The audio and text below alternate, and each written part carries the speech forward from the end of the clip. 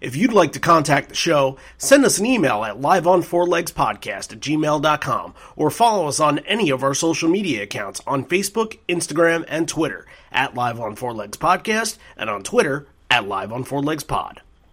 You can call me Al, you can call me Ed, you just fucking call me, why don't you?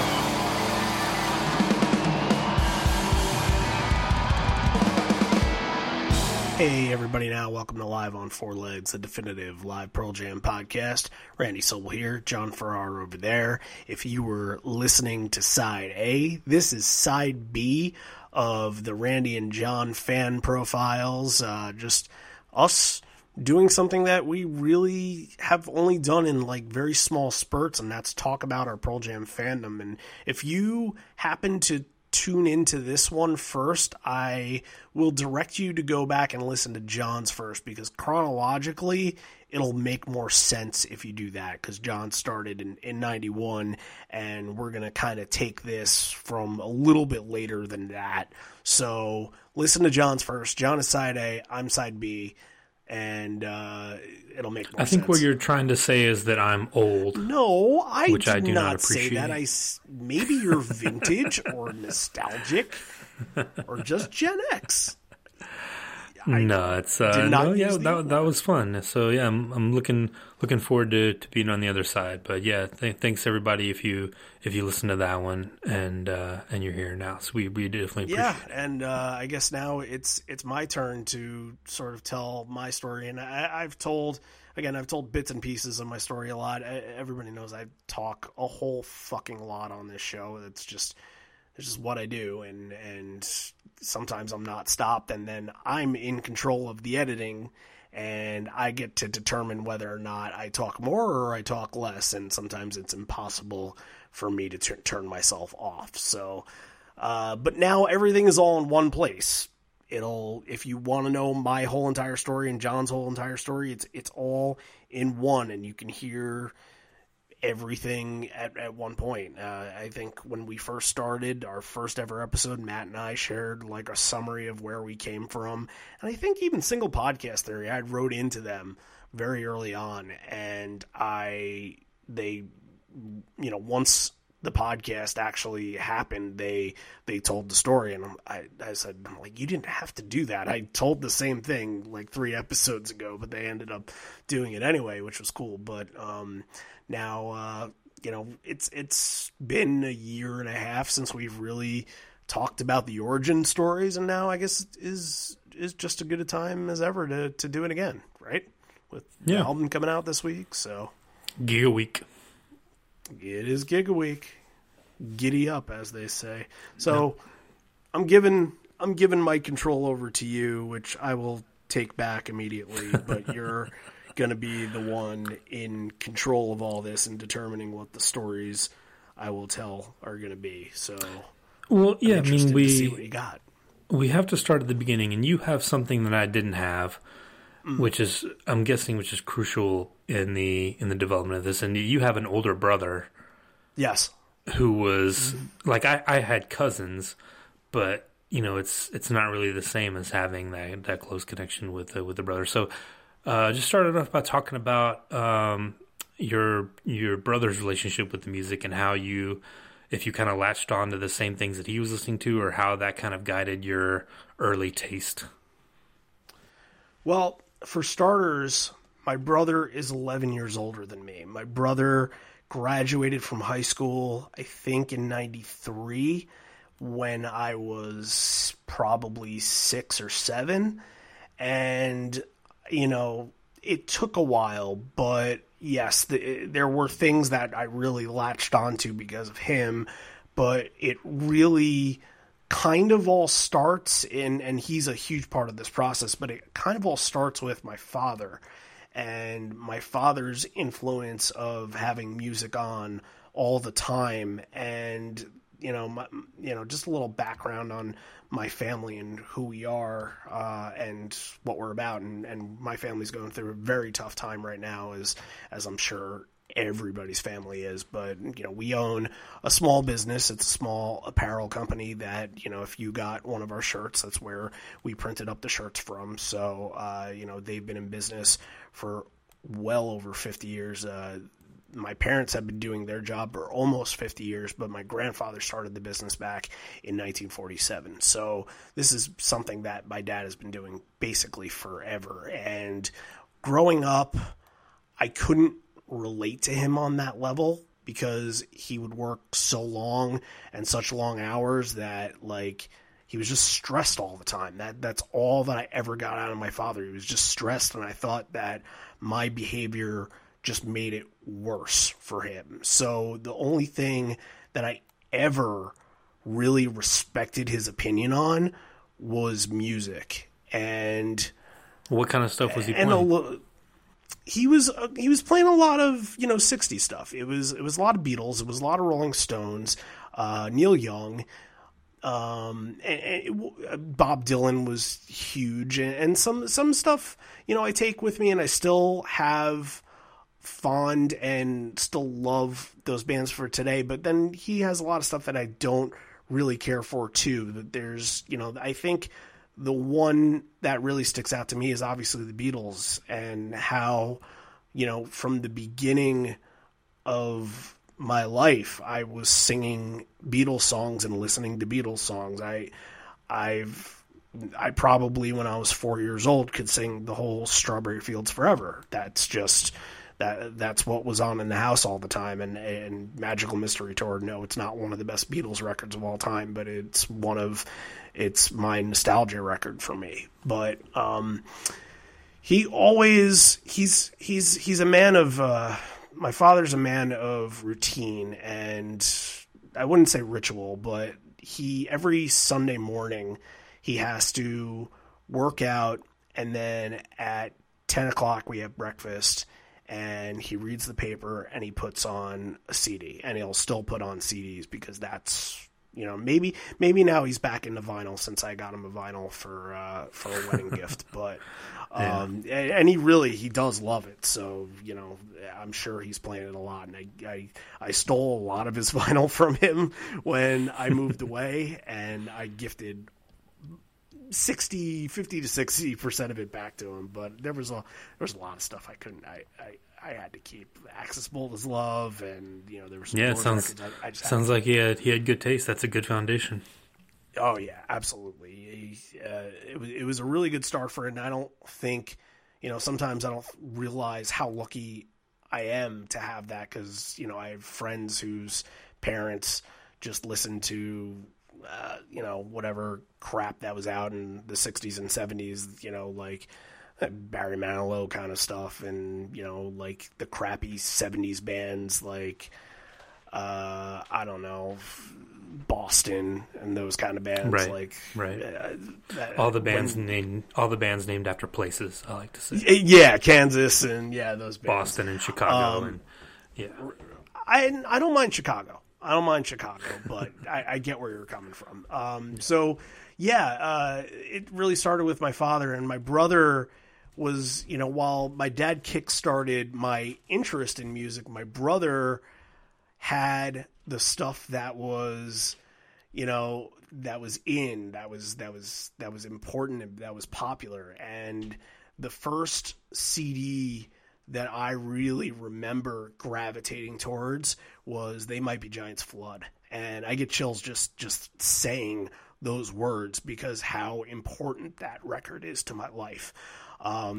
It was a really good gateway to appreciating music in whole, and appreciating music that's relevant, while also, when you're a kid, that album has so many kid-friendly things, like a song called Whistling in the Dark, and Istanbul, Not Constantinople, Particle Man, Birdhouse in Your Soul, one of the most beautiful songs in the history of music to me. That is one of my favorite songs of all time. And I can go on and on and on about They Might Be Giants for forever. I absolutely adore them, but that was the album that really, he passed it down to me, realizing that, hey, maybe this is, as a 6 or 7 year old, this is what I can get from my brother to be interesting and, talk to him about stuff. When did that come out? Was that 88 or 89? That was late 80s? That was 90s. Okay. Why is the world in love again? Why are we marching hand in hand? Why are the ocean levels rising up? It's a brand new record from 1990. They might be giants. Brand new album, Flood. I had to. I couldn't remember when they used 1990, but yeah, I went and saw them a couple months ago, and it was the 30th year anniversary. So okay, cool. Onward. And from there, my brother went off to college, and there were some CDs that he took with him, and there were some CDs that I was savvy enough to, things that I liked the cover of, and one that was really, I knew that I really liked was Blood Sugar Sex Magic from the Red Hot Chili Peppers, and I must have hid that from him every single time before he left, and he probably had no idea that I did it, and I think I still have that version and still have that copy. And if I were to keep any CD, it would be that, because it's just, that I consider that one of the first things that I ever owned to myself, but even though I stole from him.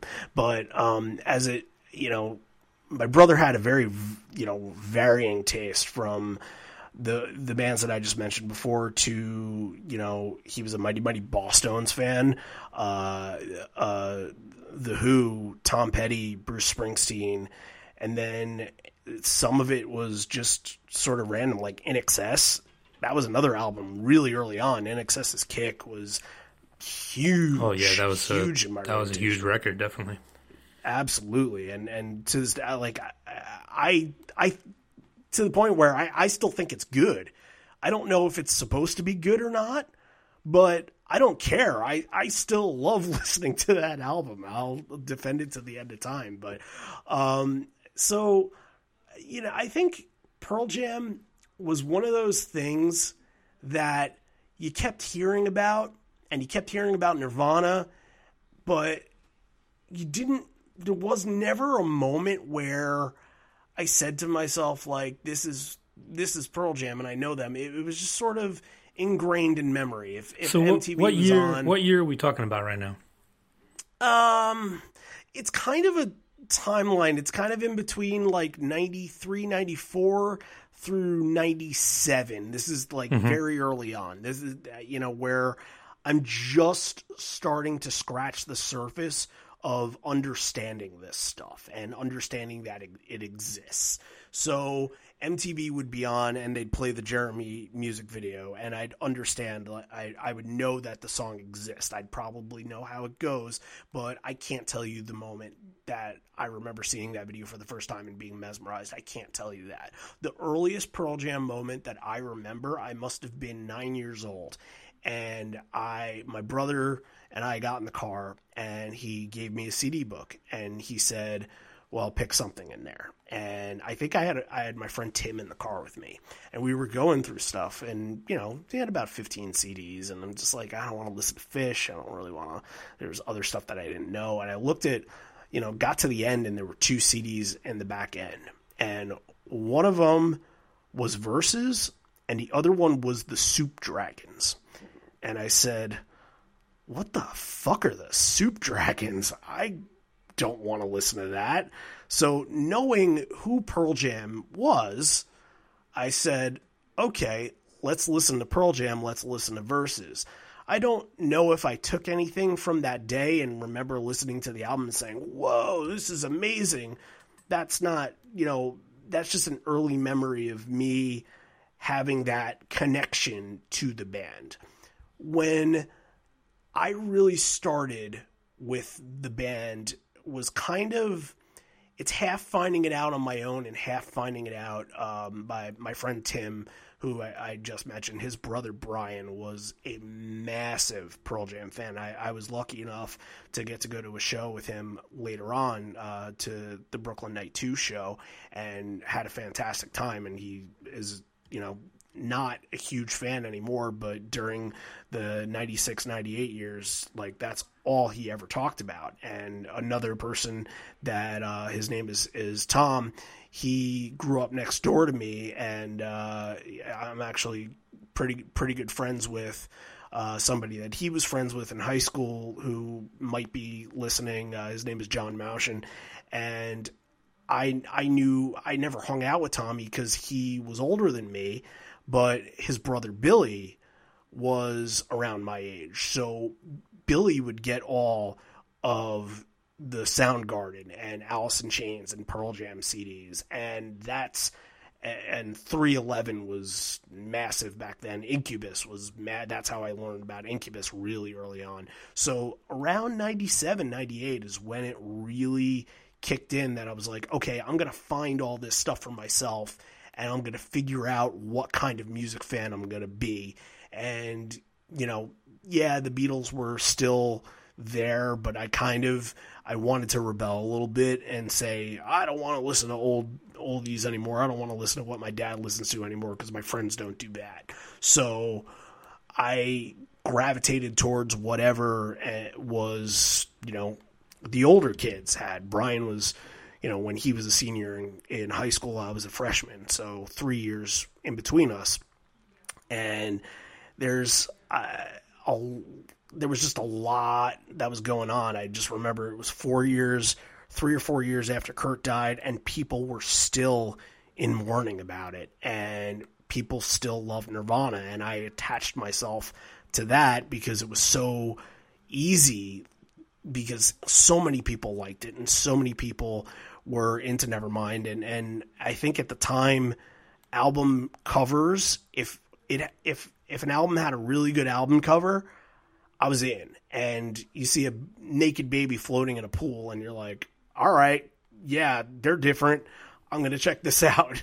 Yeah, that's interesting. Like, we didn't really talk about Kurt and Nirvana on the episode I did, but yeah, again, huge for me. Like, I remember when Kurt Cobain died, like, that was a generational split. Like, I remember the famous Andy Rooney quote that's, you know, it's been circulated here and there about, like, why are these young people so sad? I would switch places with them any day. Like, just to be like, to be 16 or 17 when that happened, like, I remember it hit me like a ton of bricks, man. Like, that changed everything. Like, that's one of those things where you remember, like, man, I grew up a little that day. Like, part of this is not going to be the same. Like, the world is fucked up.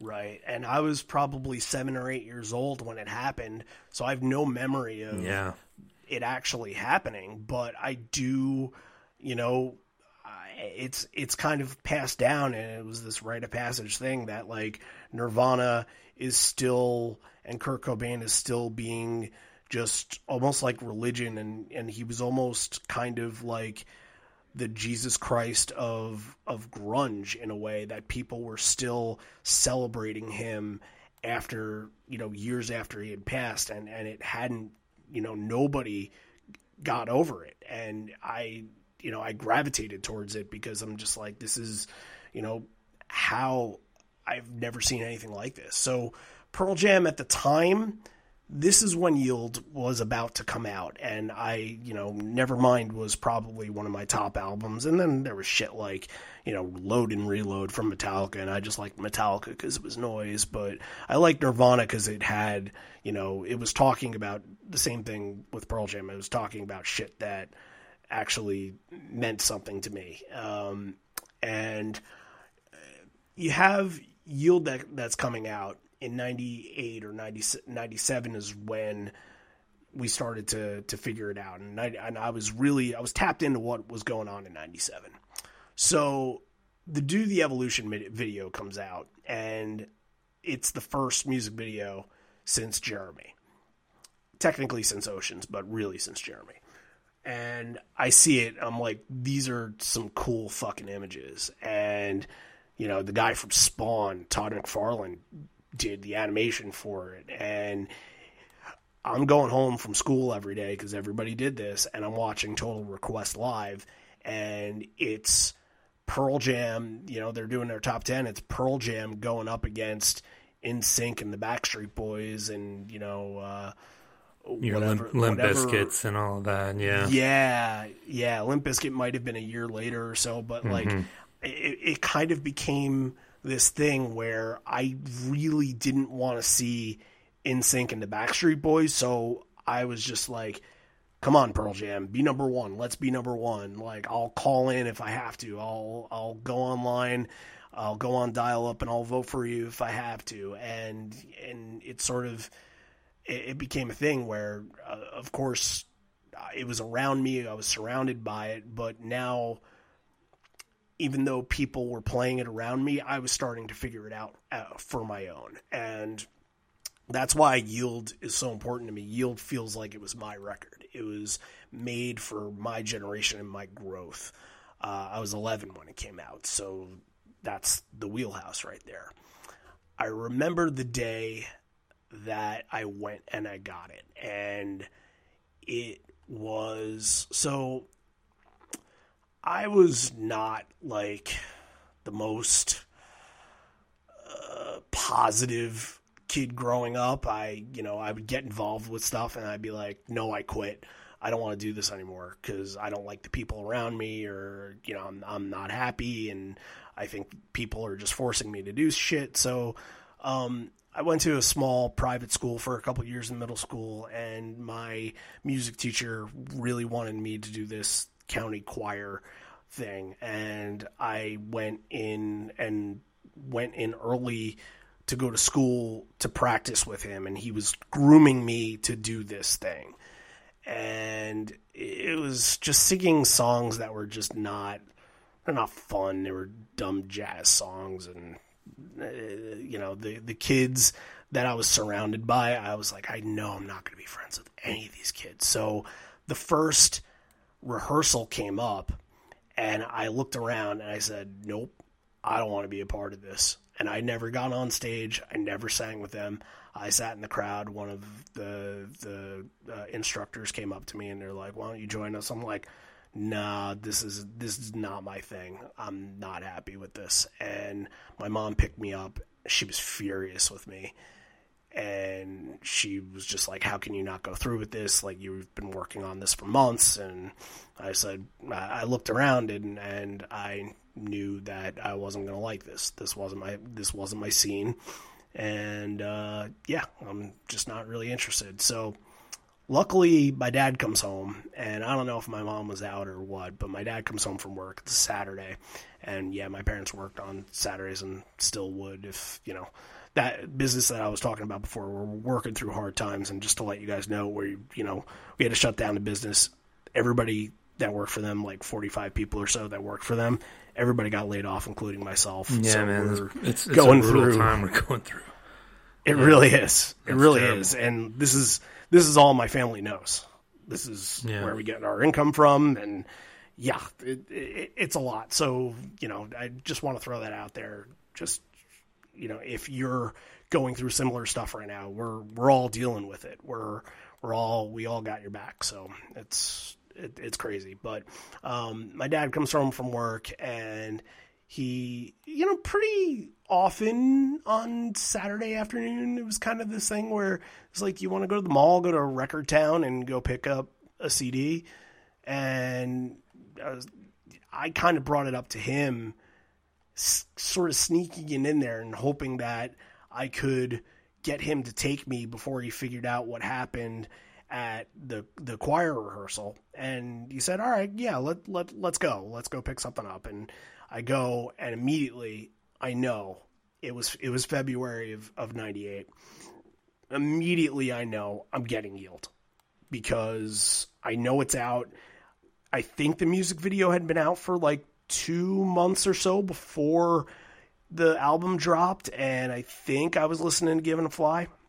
So I grabbed the album, and I immediately just ran to my room so I wouldn't get confronted about what happened earlier that day. And I put it on, and it's like, I have this little boombox at the time, and I remember it vividly.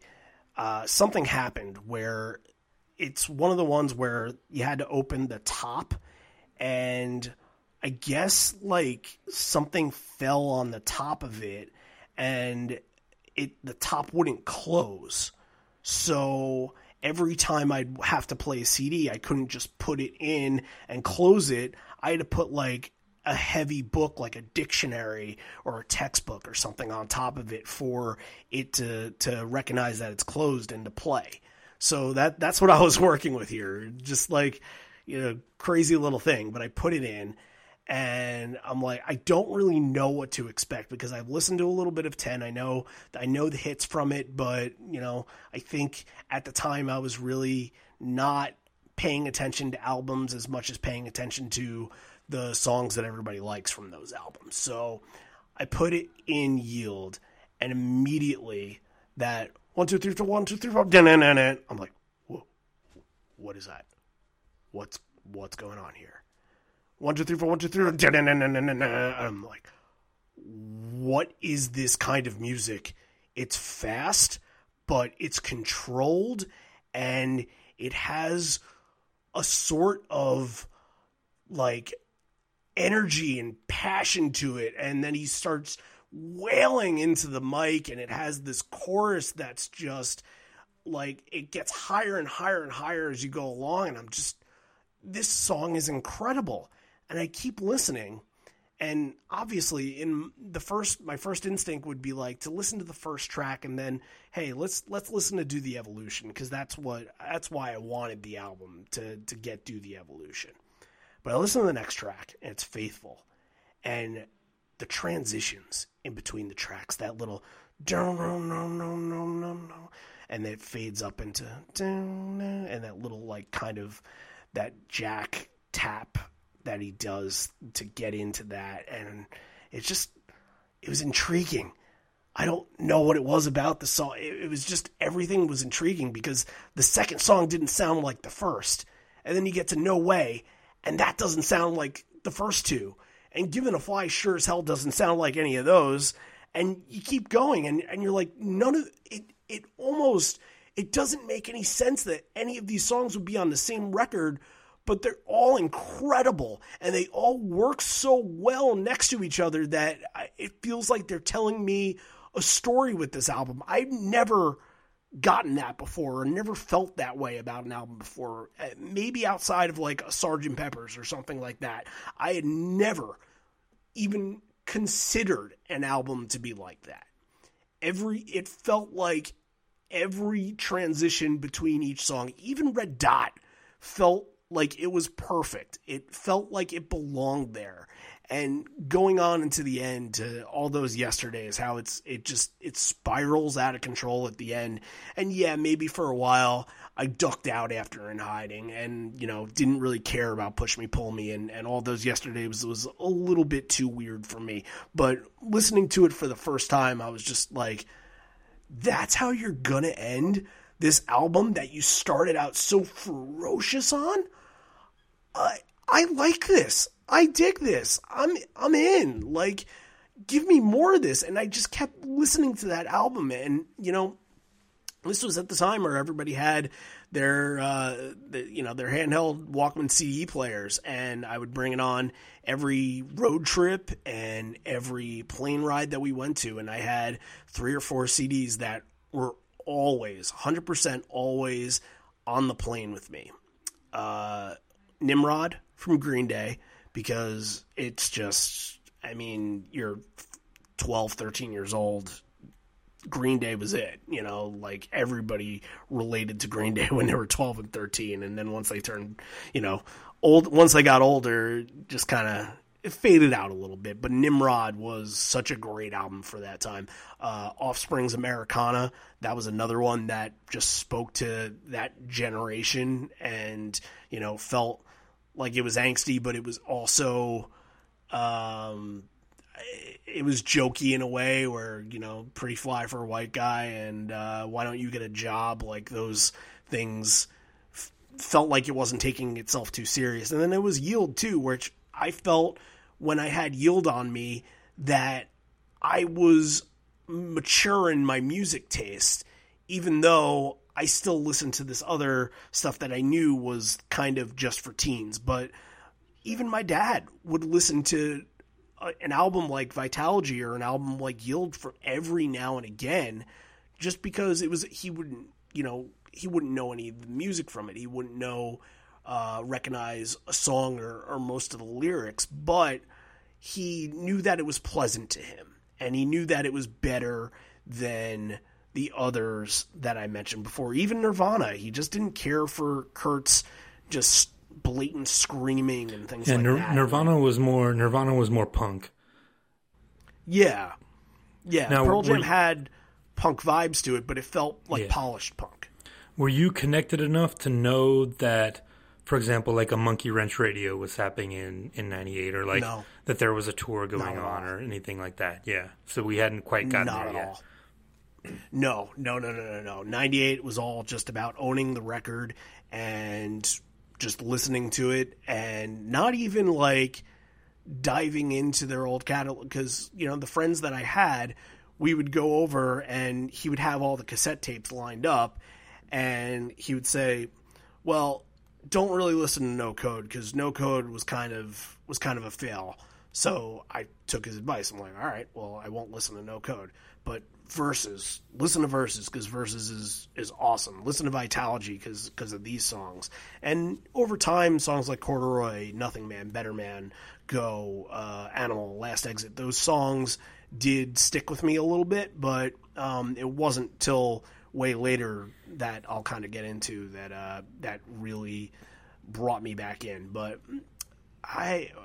Binaural came out, and I was a different kind of music fan. I wasn't paying attention to Pearl Jam anymore. Maybe every now and again I would put Yield on, but Yield was really, it was 98 and 99 that I was just nonstop playing that album, and then got into other things as time went on. Yeah, that's interesting, because like Binaural came out when you were the same age that 10 came out we were the same age. Binaural came out when you were 13, 10 came out when I was 13. So it's funny that didn't hit you in that same way at that age. No, and I think it was the same. And it's a different kind of record. You know, it's not, doesn't have the same teenage angst that 10 does. No, and I think what happened was I took everybody else's word as, you know, to heart. Like I said with No Code, I didn't listen to No Code because my friends told me, No Code is not that good. So when Binaural came out, my friends were like, nope, we're done. We're out. Binaural's not for me. So I was like, oh, okay, Binaural sucks. And I even remember to the point where a couple years later, when I started to work when I was about 15 or 16 years old, this girl that I worked with had a Binaural tour t-shirt that she used to wear sometimes. And I think she probably went to the Jones Beach show. It's actually... That was my neighbor, the same person, the sister of the guy that I mentioned before, Tom. And I would even say to her, like, really? You're wearing a Binaural shirt? That album sucks. I don't think I'd ever listened to it at the time. I just took everybody else's advice and you know, thought that I was, you know... thought that my opinion was right by saying that, but what the fuck did I know? I listened to whatever was popular. I was listening to Eminem and Limp Bizkit and Korn and those things. You know, years would go on and those bands would pass me by and I wouldn't care about them anymore. But then you get like System of a Down. I still love System of a Down, but that was one band that in 2001, 2002, I was really, really obsessed with. And I was really, for some reason, just digging nu metal sound more than anything else. And then it took a major transition into digging ska and punk and getting into stuff like Real Big Fish and Less Than Jake and NoFX. From NoFX went to stuff like Bad Religion and stuff that I still listen to, The Descendants. And Pearl Jam in 2003 just felt like they weren't a part of that. There were so many... It was more than just enjoying the music. It was being part of a genre in that era. And you had your emo, and if you were considered emo to me, I didn't want to associate with you. I remember there was this one time, the TV show, the channel Fuse. Do you remember that? Oh, yeah. I went to, I guess, one of their live shows, and I don't remember the guy's name. The Dashboard Confessional guy was supposed to be there, but called in sick. So the whole time, I me and my friend the whole time were like, oh, I got the sniffles. I'm going to make an album about getting the sniffles. And that's just what you did. You made fun of the emo bands and the pop punk bands and Good Charlotte and Simple Plan. Like, you saw the kids in school that liked those bands and you didn't want to associate with them. So you found your way and your niche of what to associate with it. And there wasn't anybody in high school, you know, I graduated 2004. There wasn't really anybody that had Pearl Jam in their wheelhouse that said, you know what? Yeah, that's kind of Pearl Jam's that wasn't their generation. Yeah. No, and the best that I had with Pearl Jam at the time, and I had Riot Act, but it was kind of one of those things where, you know, I had heard Riot Act was a little bit better than Binaural, so I gave it a chance, and it just kind of, it fell by the wayside, you know, to some other albums that were, you know, hitting me harder at the time. But Matt's brother was obviously your generation. Probably, you graduated high school in 97. He probably graduated high school in 95 or 96. So, yeah, that's the same age. Yeah. But... you know, I just remember like him going to these shows and going to a lot of them. And I'm thinking to myself, like, I would go to shows with Matt and I would go see the Red Hot Chili Peppers. And it was a big deal just to go to one Red Hot Chili Pepper show in Madison Square Garden. And then we'd go to shows at Jones Beach. We'd go see REM at Jones Beach.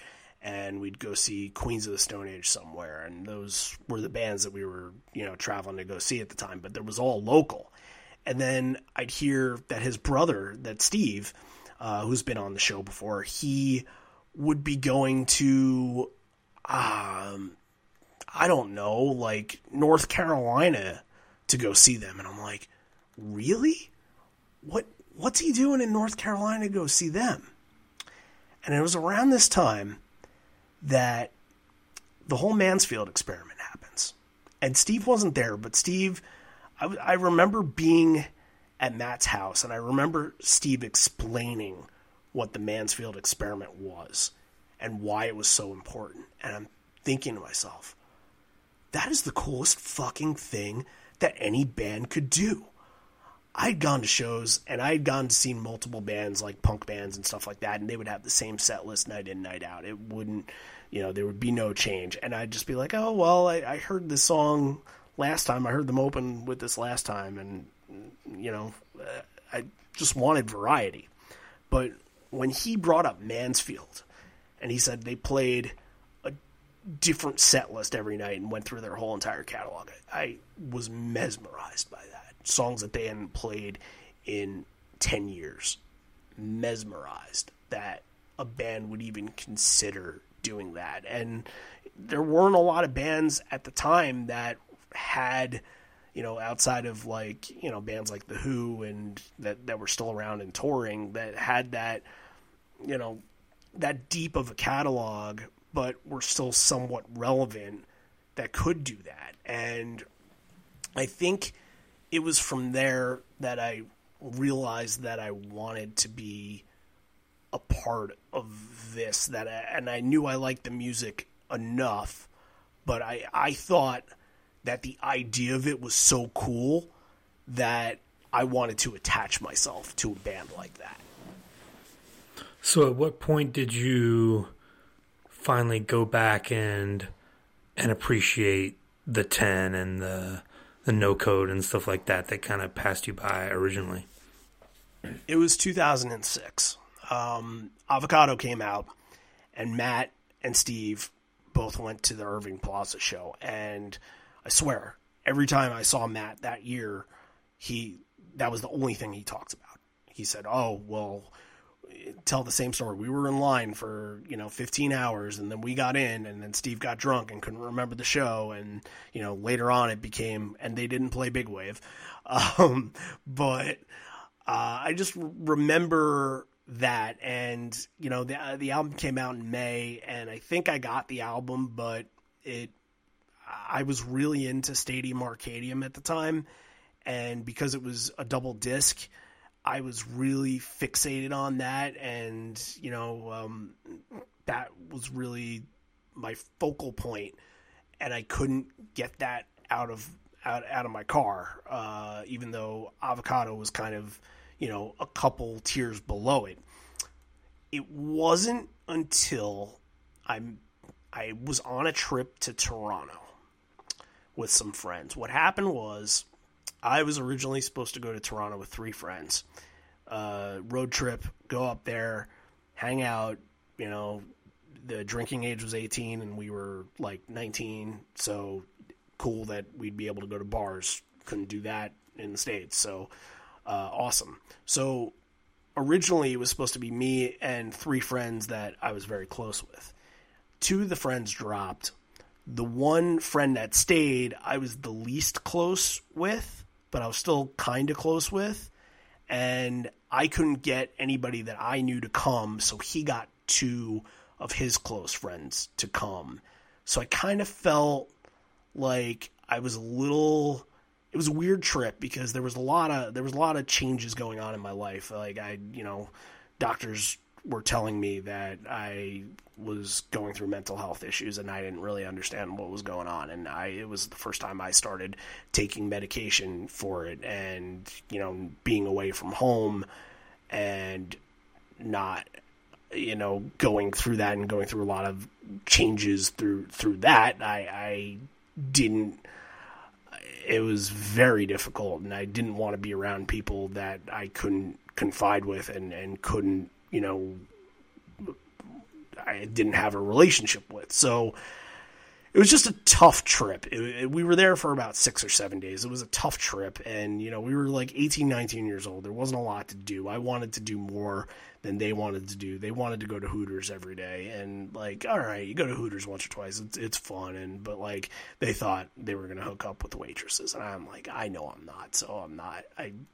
I'm gonna skip it every once or twice, and maybe I'll get ragged on it, but whatever, I don't give a fuck. So one of the things that we did almost every day that we were there, we went to like 3 or 4 Blue Jays games, and we sat in the cheap seats, and ballpark's half empty because the Blue Jays were not very good at the time. So, but just being at the games were cool, and I every single time that a player came to bat, a player by the name of Lyle Overbay, his walk-up music was Jeremy. And every single time he came up to bat, Jeremy would play. And it was that beginning, just that bass riff in the beginning, and that part kept playing in my head, and it would, they would announce him, number 6, Lyle Overbay, and it would get to the point, dun, dun, dun, dun, dun, dun, dun, dun, at home, drawing pictures, and it would fade out, and I'd be like, oh, I want to hear the rest of that. Can they play that next time he's at bat? And it would happen. The same thing would happen every time he would come up. I must have seen, over 3 games, like 15 at-bats that he had, and I'm just like, play the whole fucking song. Please play the whole fucking song. So I brought all my CDs with me, but I didn't have 10 or Avocado with me, and I don't think the friends that I was with were really into that. I think they were all mostly metal, and we listened to a lot of like Pantera kind of stuff on the ride. But that summer, because this was June, that summer I lived in an apartment on the beach working in a restaurant as a busboy. And I knew nobody. I was the youngest person there. I was the only person that wasn't able to drink and go hang out with everybody. So I spent a lot of time by myself. So I uploaded everything that I had Pearl Jam wise to my computer. I downloaded whatever I could and whatever software there was. And I listened to Pearl Jam non-freaking-stop that summer. You see the iTunes plays. I think under Hail, Hail, and Corduroy, it probably said like 60. Something absurd like that for the whole entire summer. And I was hooked. I was absolutely hooked at the time. and it became more than just wanting to be a part of something, because that, I felt like that with ska and punk, that, it was a society, it was a scene, as they like to call it, and I felt like I was part of the scene. But that, as I got older, that scene started to die out. The clubs that I used to go to see these bands were gone, and my friends were all going to college, and I wasn't as into it that I used to be, but this and Pearl Jam the themes of the songs felt more like I'm maturing, I'm getting older, but I still do have that little tinge of angst in me, where that punk that I was so relating to with NoFX and Bad Religion, Descendants, and a couple of those other bands, Lagwagon, a couple of those other bands that I felt so attached to, I still had a lot of that. So 2006 that was my big Pearl Jam year, where I never looked back after that. Yeah, man, that stuff stays with you. So when did you go to your first show? It was 2008, and yeah, we've talked about it on the show before, but yeah, we don't have to talk about all the shows you've been to, because we covered a lot of them. Yeah. I mean, look. But you fit in a lot of shows in a short amount of time. I did, and I kind of think to myself sometime when, if I were to look back at myself in 2006 and, rub a crystal ball and say, hey, let's look to 2020. Where am I? Okay, I'm married.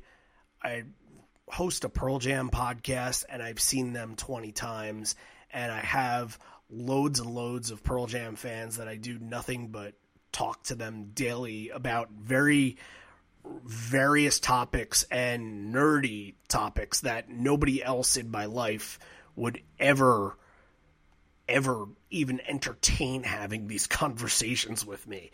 I would be so thrilled at that it would feel like such an accomplishment that I had done that. So 2008 rolls around, and it's really the first opportunity, because the 2006 shows, I was still in that phase of still getting back into the band, and the tour had ended by the summer. So I didn't really know anything. I wasn't a 10 Club member until like 2010. So 2008, I went and I tried for Ticketmaster tickets for the second night of the MSG show, and I don't know why I didn't try for both. I think that it was just one of those things that I guess that one date worked better for me or something like that. And, I think to go to 2 in a row for your first time, either you really have to know somebody that was doing it with you, or you had to be really determined. And I wasn't at that point. I was just like, get me to the Garden, because first of all, it's the Garden. It's my favorite venue for everything. And just get me to see Pearl Jam. And I got there, and thankfully we ran into a really interesting ticket situation, which I talked about on that episode. It's episode number 41 or something like that. You can go listen to it. I speak very, very fondly of it, because it is a huge part of my memories. But Matt had 2 tickets, and I had 2 tickets from the Ticketmaster sale, so we figured out that Matt's tickets were better than mine. I went and I sold these tickets to somebody else, and just like sitting in a TGI Fridays with the person that I sold the tickets to, and doing nothing but talking to them about Pearl Jam and what songs I wanted to see, and this and that and everything in between of war stories of going to shows. Before I even got in that building, I said to myself, this is exactly where I want to be. This is exactly the kind of band that I want to be doing this with. This is exactly the kind of people that I want to be celebrating this with. And I was in before I even stepped in the building. I really was. But then I did step in the building, and I was even more in. They opened the show with Release. I don't know how much I knew about what they did back then, but I sure as hell didn't think that they would open with Release. I thought they'd open with, Life Wasted. It's the first track of the new album. Every other band that I had seen, if I'd seen the Red Hot Chili Peppers, their opener was By the Way, because that's just what they did, and that's what I was used to. But they open with Release, and I see the crowd swaying back and forth in the pit, back and forth. And Ed does the hum and the hum, and it kind of sunk into my soul, and I got these goosebumps. And right away, like, hearing that beautifully arpeggiated riff just blare through the arena, and not sort of trying to open up the show and blast one through and bring in some energy. It was to ease you in. I had never felt that way before at any show about anything. And yeah, I mean, people compare it to a religious experience, but it really absolutely is. It absolutely 100% is. I believed in it. Whatever was going on that night, I was fully on board with, and I fully felt like I was a part of something big and important. And I knew from the people that I had talked to that it was going to be special, that going to these shows was a moment that you do not forget. So that show, things that happened in that show, Ace Frehley's on stage with them doing the Black Diamond, and they have backup singers that do stuff, and CJ Ramon performs with them. Nobody does this. Nobody has all this stuff that just randomly happens to them at shows. I worship them. And from there I got into them even more, and I said, I'm going to go see them at least once every single year that they're performing. And I've done that since. The next year we all went to go to one of the Chicago shows. Matt and Steve went to both of those Chicago nights in 2009. I met up with them. I was luckily, I had started work, my first real job after graduating college. And the first thing I said to them, like, if you're going to hire me, I got to go to Chicago in August, because 2 days, that's all I need. I'm going to go see Pearl Jam. That's it. And they were very cool about it, so I was very thankful. But that experience too, like just traveling to go see them. I had never been to the Midwest before. Chicago was my connection to go see Pearl Jam, and it was just freaking awesome. I wanted to spend my free time going everywhere I could to go see them. And I think I've done pretty well for the most part. I've tried to, at least. So we talk about a lot. How did you develop your relationship with these opening tracks? Because we talk about that a lot, where these are the ones, like you're doing these, a lot of these on the Better Band podcast. Yeah. We talk about it all the time, that these are the ones that you track down on your shows and you put them on your set list. Where did all that come from, that you developed such a connection to these opening tracks on these albums? I think it's just the way that and it's not just Pearl Jam, I think it's the way that any album that I've ever gravitated towards, it's that first, you put the needle on the record, and you're anticipating and waiting for it, and when it hits you in such a way that, like, it kickstarts your soul, and it kickstarts your life with this. And what did I sing before? The theme song from Flood that goes into Birdhouse in Your Soul. Like, those, to me, like, I get a certain feeling of comfort and warmth when I hear those, because those are the first ones. And there are tracks later that don't do that as well, because they aren't as special. Do you think part of it? Do you think part of it goes back to that first time you heard "Brain of Jay"? It could. certainly could. Yeah. I think it's, more so it's just first. I love new albums in that facet, just that like your first instinct where you're just like, okay, I know the single and I know that the single's the number 3 song usually. So I want to see what the number 1 song is going to be. How are we kicking this off? And it starts, and it's usually probably their second or third best song because you get later in the album, and anything past 7 on a usual album is not great. So you listen to 1 through 6, and then maybe a couple songs near the end. Like that's a typical like Stone Temple Pilots album. Like 1 through 6 is fantastic, and then 7 through 12 is just like, all right, maybe filler. Maybe there's 1 or 2 of these. That's all right, but that's basically core. But the album openers, it's all anticipation, and even when I know what I'm about to anticipate, it's the beginning of your journey of listening to it. I've always attached myself to that, and I've always just been a proponent of Pearl Jam having some of the best opening tracks of any band I've ever heard before. And sure, I'm biased a little bit, but you don't get much better than songs like Go, Brain of J, Last Exit, Breaker Fall, and I'll throw it in there, whoever said. Because why the hell not? It's a great song. So yeah.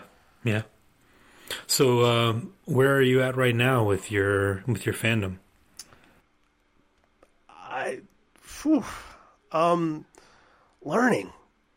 Learning every day. Trying to grasp onto something new and something fresh and something exciting, and trying to pick the brains of people that were there when I wasn't, such as yourself. And I'm very lucky that you're a part of this and can bring that perspective in, because I don't necessarily have that. But there's, sometimes I'll feel like there are times where I just want to take a week and just drop the band so I don't completely get frustrated with the show or just lose interest. But I've said it before, there's always a Pearl Jam song for just about everything, and whenever you get in any mood right now, it's a tough time. So, you put on some Pearl Jam and you're feeling good again. There's still so much for me to do. If this summer happens, my wife and I are going to take our honeymoon to Amsterdam, and we're going to go see them at the Ziggo Dome. Like, those are things that I've wanted to do for years. And, there are going to be times like you mentioned in your episode, you had a newborn and you had all these shows to go to. That might happen for me, where I might have a newborn somewhere in the future and I might not have those opportunities. And I've talked to my wife about this, and, that's why she was, okay with me going to places like St. Louis and said, yeah, let's work a honeymoon around going to Amsterdam, because she knows that there might not necessarily be another time for this. And that scares me a little bit, and I won't fully let that happen. I'll make sure that there's 1 or 2 shows somewhere. And I always feel, because I'm me and I know myself, I always feel like with this podcast and what we're doing, I have to be there and have to have a presence at least somewhere, so I can talk to people and I personally want to stop talking. I want to start listening to people and listening to their stories. We get a couple people that come on the show and they tell amazing stories, but I see people in person, and then we can start, telling stories, passing stories and, saying, hey, what time were you drunkest ever seeing the band? And we can trade stories like that, and becomes, it just becomes this amazing community friendship thing. And I'm very fortunate that one of the best things that has come out of this and come out of this podcast has been that I've made so many friends that are so passionate and intelligent about their fandom and bring in so many different viewpoints too. Like, very fortunate to be around all of that. Cool.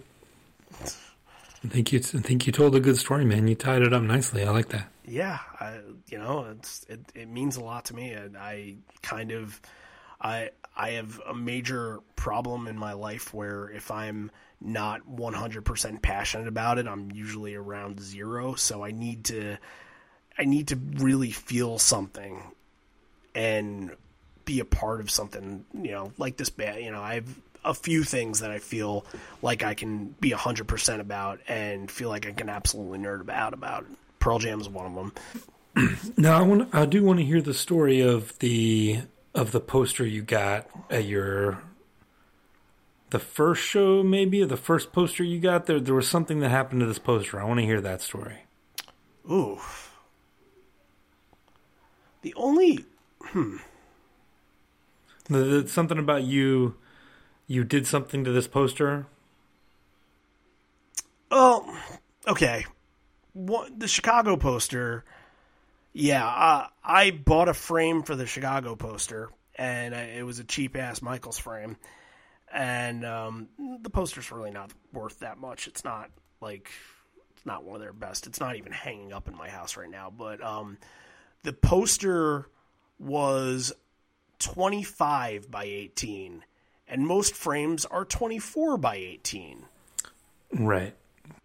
So, yes, I did the measurements. I didn't really know or care about value at the time, but I did the measurements, and I cut an inch off of the poster so it could fit in the frame. You didn't cut like a half an inch off of the top and a half an inch off the bottom, so it wouldn't like... No, I cut to make it 24. It doesn't... You can't see it at all. You can't see it.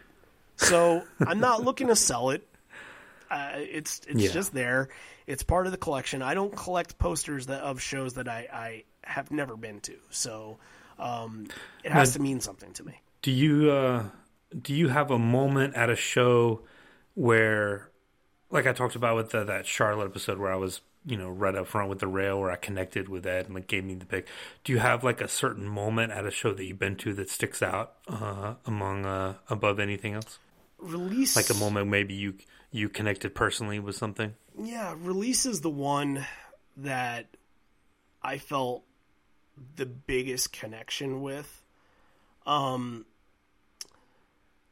whole entire MSG 2010 Night 2 show, I felt of course, a very spiritual connection that night, just with, the set list and, that's really when I understood what kind of set lists I can get in night in, night out. And I felt that was my 5th show. I felt 5 shows in that I had already seen things that people were waiting a lifetime to see, like Black, Red, Yellow, Sweet Lou.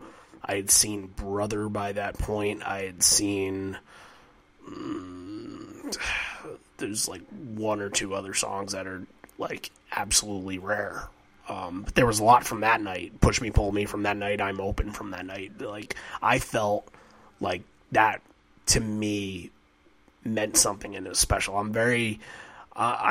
very much a collector, and kind of like you in a way, I need to have everything. So I get very excited when I finish something up. So like one moment to me that felt like me being a completist was in Brooklyn and seeing Oceans for the first time, because that was the time that I completed 10, and it opened an encore, and when they played it, it was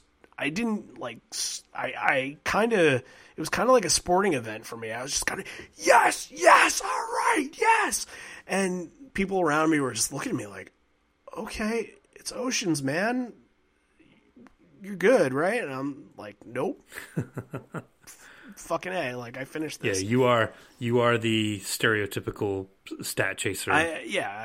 Guilty as charged, but also to some extent. Yeah. Yeah. I mean, yeah, but like you said, there's passion behind it. Like you want to hear all the songs. Like there's meaning. It's not just so that you can look at your app and unlock the whatever. No, I don't care about thing. that It's stuff. like, yeah, I want to hear all the songs, right? Because they mean something, right? And I think now that we've done so much on the podcast, that I've had so much access to billions of different bootlegs, that I can take a step back and say, if I see a really good show live, I can appreciate that more than if I've seen Glorified G for the first and only time, or Around the Bend. Brain of J is very meaningful to me, and that's the one that I need to keep, in my hat and in my heart, and I'll be chasing that forever if I have to.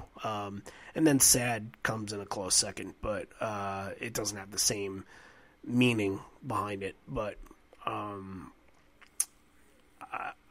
I like it. It gives me something to look forward to. It really does, and it kind of. And then you can share the stories of like, okay, well, almost like baseball cards. Like, well, what do you got? I got a Mickey Mantle. I got a Willie Mays. I got a Hank Aaron. And I could say, well, I got a Black, Red, Yellow. I got a Sweet Lou, and I got a Hunger Strike with Chris Cornell and Ben Bridwell. Do you it's just Do you still have all your CDs and everything? What kind of collection do you have? We don't usually talk about that. No.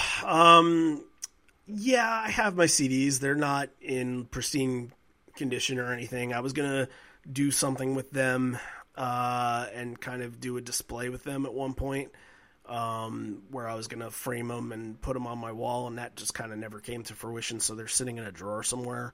But yeah, that original Yield copy is still there, and the jewel case is still... I think, actually, after I got into a car accident, I pulled out all the jewel cases, and they were all... Every single Pearl Jam jewel case that I had was still in that car. Except for, like, No Code. I think I had Riot Act in there, and I had, like, the Versus reissue and those ones. But I have...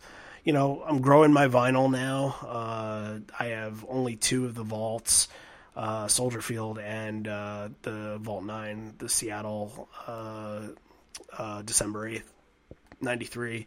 I don't want to spend too much money on that kind of thing. I'm sort of frugal when it comes to that stuff. I like finding things for, very cheap prices. If things are in worse condition, but they're cheap, I'm like, yes, I will take that, please.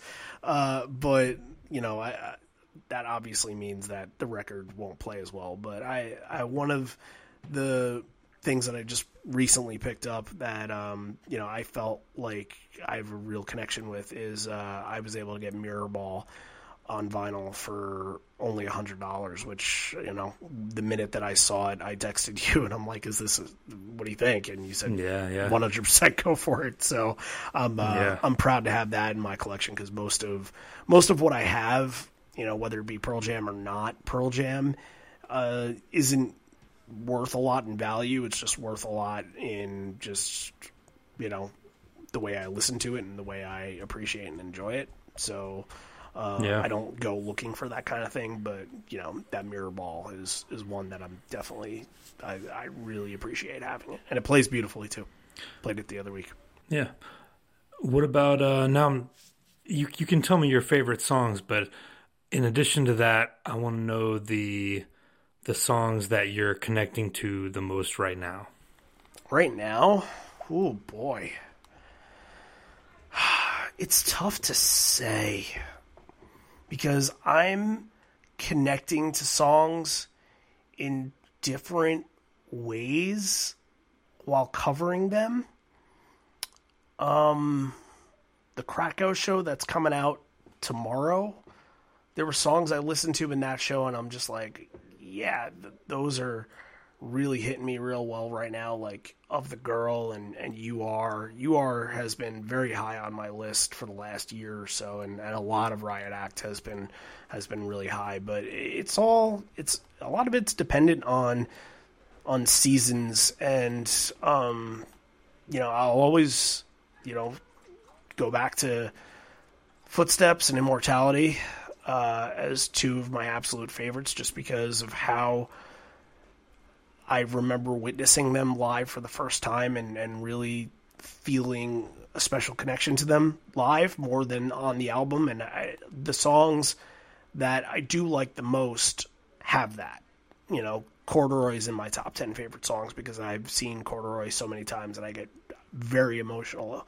The first time I see them on tour, how many times have I said on the show that Corduroy is the moment that you realize you're at a Pearl Jam show? Like that to me, whenever I see Corduroy, for the first time of a tour, I get really, I get into it. So, but Release too. And I went for a while where I never wanted to see Release again because I knew it wasn't going to match that same moment from the first time, but obviously you go to over 20 shows and they're going to play Release, so there's nothing you can really do about that. But a lot of the new stuff, because we got a handle on the new album. I'm digging The Quick Escape, and I really like Retrograde, and I really like Rivercross too. I know you were really high on Rivercross really early on, and that one's hitting me really well right now. I think anything that's sort of shining a light on positivity and hope for the future right now, I think is my wheelhouse. Good call. Inside Job, Inside Job has been top 10 song for me since 2017. So yeah. All right.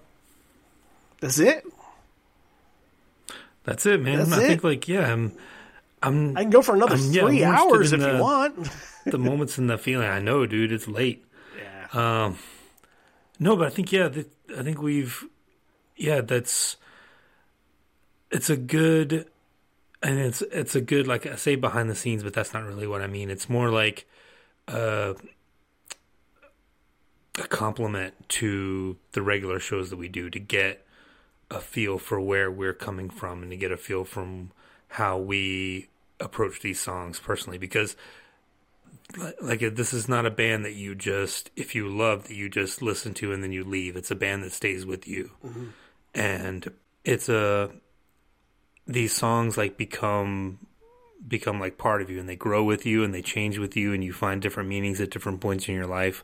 So I think it's interesting, that journey that you start when you're so young. Like, you even started younger than I did, and to have it still be meaningful 20, 25, 30 years later is just a testament to what kind of music this is and how lucky we are to have witnessed it at this time. Yeah, absolutely. This is cool. I didn't worry about time and how much I was talking about things, but I think I hit every major moment on the head. The one thing that I would have liked to bring up was PJ20, and that was sort of the moment that I felt like everybody was a part of something together, that they were coming from all places all over the world like I was, and showing up in this rural town of East Troy, Wisconsin, just to see this one band, and then that to me cemented that I was doing this with everybody else and for all the reasons that I wanted to do it. But besides that, you guys know how I feel. Talk about it every week. It's not too much different. I'll tell you what I like, and I like a lot of it. So, cool. Yeah, if you listen to this side first, then flip back to side A and listen to John's.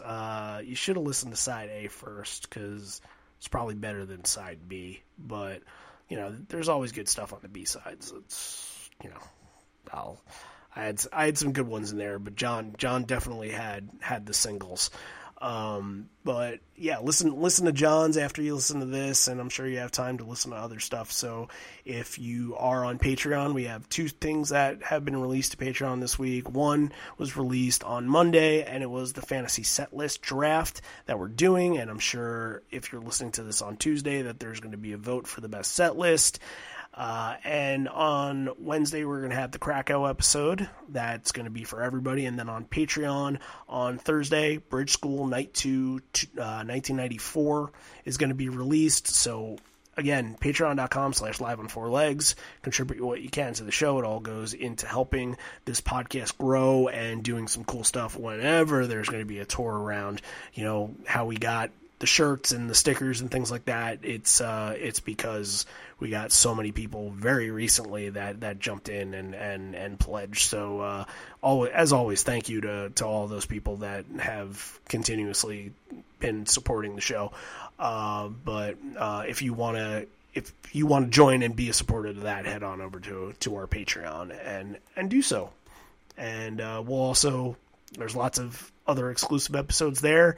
And we also invite you to do cool stuff, because we like doing stuff that involves the band, like set list drafts. And we want to do these fan profiles with everybody, not just us. This was kind of the start of something bigger. So, we'd like to start with the patrons. And then, once we get through the patrons, if you want to be a patron, that's like first in line, and you want to tell your story, like, you're in, let's do it. But we'll definitely, once we get through the patrons, we'll start, grabbing everybody else and seeing if they want to tell their story. And we've gotten stories of shows, and that's like a nice clinch to what their full story is, but it's not the full thing. So, we are looking forward to doing more of those, and there'll probably be Patreon episodes, but we'll see. We'll see what the future holds with those. But until then, hopefully you enjoy everything else that we're releasing this week, and more importantly, enjoy Gigaton, because it is a really good album, and I haven't listened to it yet. Wink, wink, nod, nod, nod. But I'm looking very forward to. No, at this point, most people have gotten it leaked, but maybe we'll get our vinyl in the mail soon. That would be nice at this time. It would be nice to have a nice little package come in at this time. So, everybody, again, stay safe. Wash your hands. Don't talk to strangers. Don't shake hands with anybody. Go out for essential needs only, to the grocery store, to the post office, to the places that you need to go, and just keep doing positive things. Just keep doing positive things that mean a lot to you and can help others during this hard time, because we're all going through it, and it's difficult for all of us. So we gotta stick through it all together. So I stick through it with John. John sticks through it with Waffles, but that's a different story. Yeah. But again, we're all a big community. If you ever need anything, we're always here. So just again, be safe out there, and got a lot of other content. So if you want to listen to more of it, the archives or later this week, feel free. We're always there. So thank you, John, for doing that. And hey, thank you, man. Yeah, listening to your story was great, and you challenged me on a lot of tough questions for this. So we'll do a regular episode. How about tomorrow, if you're listening to this on Tuesday? Sounds good. It's not Randy Palooza, but it'll have to do. Randy Palooza, that'll be vault number 2 after Easy Street. Free Randy Palooza hashtag. All right. Miss you already. Miss you always. We will see you next time. Bye.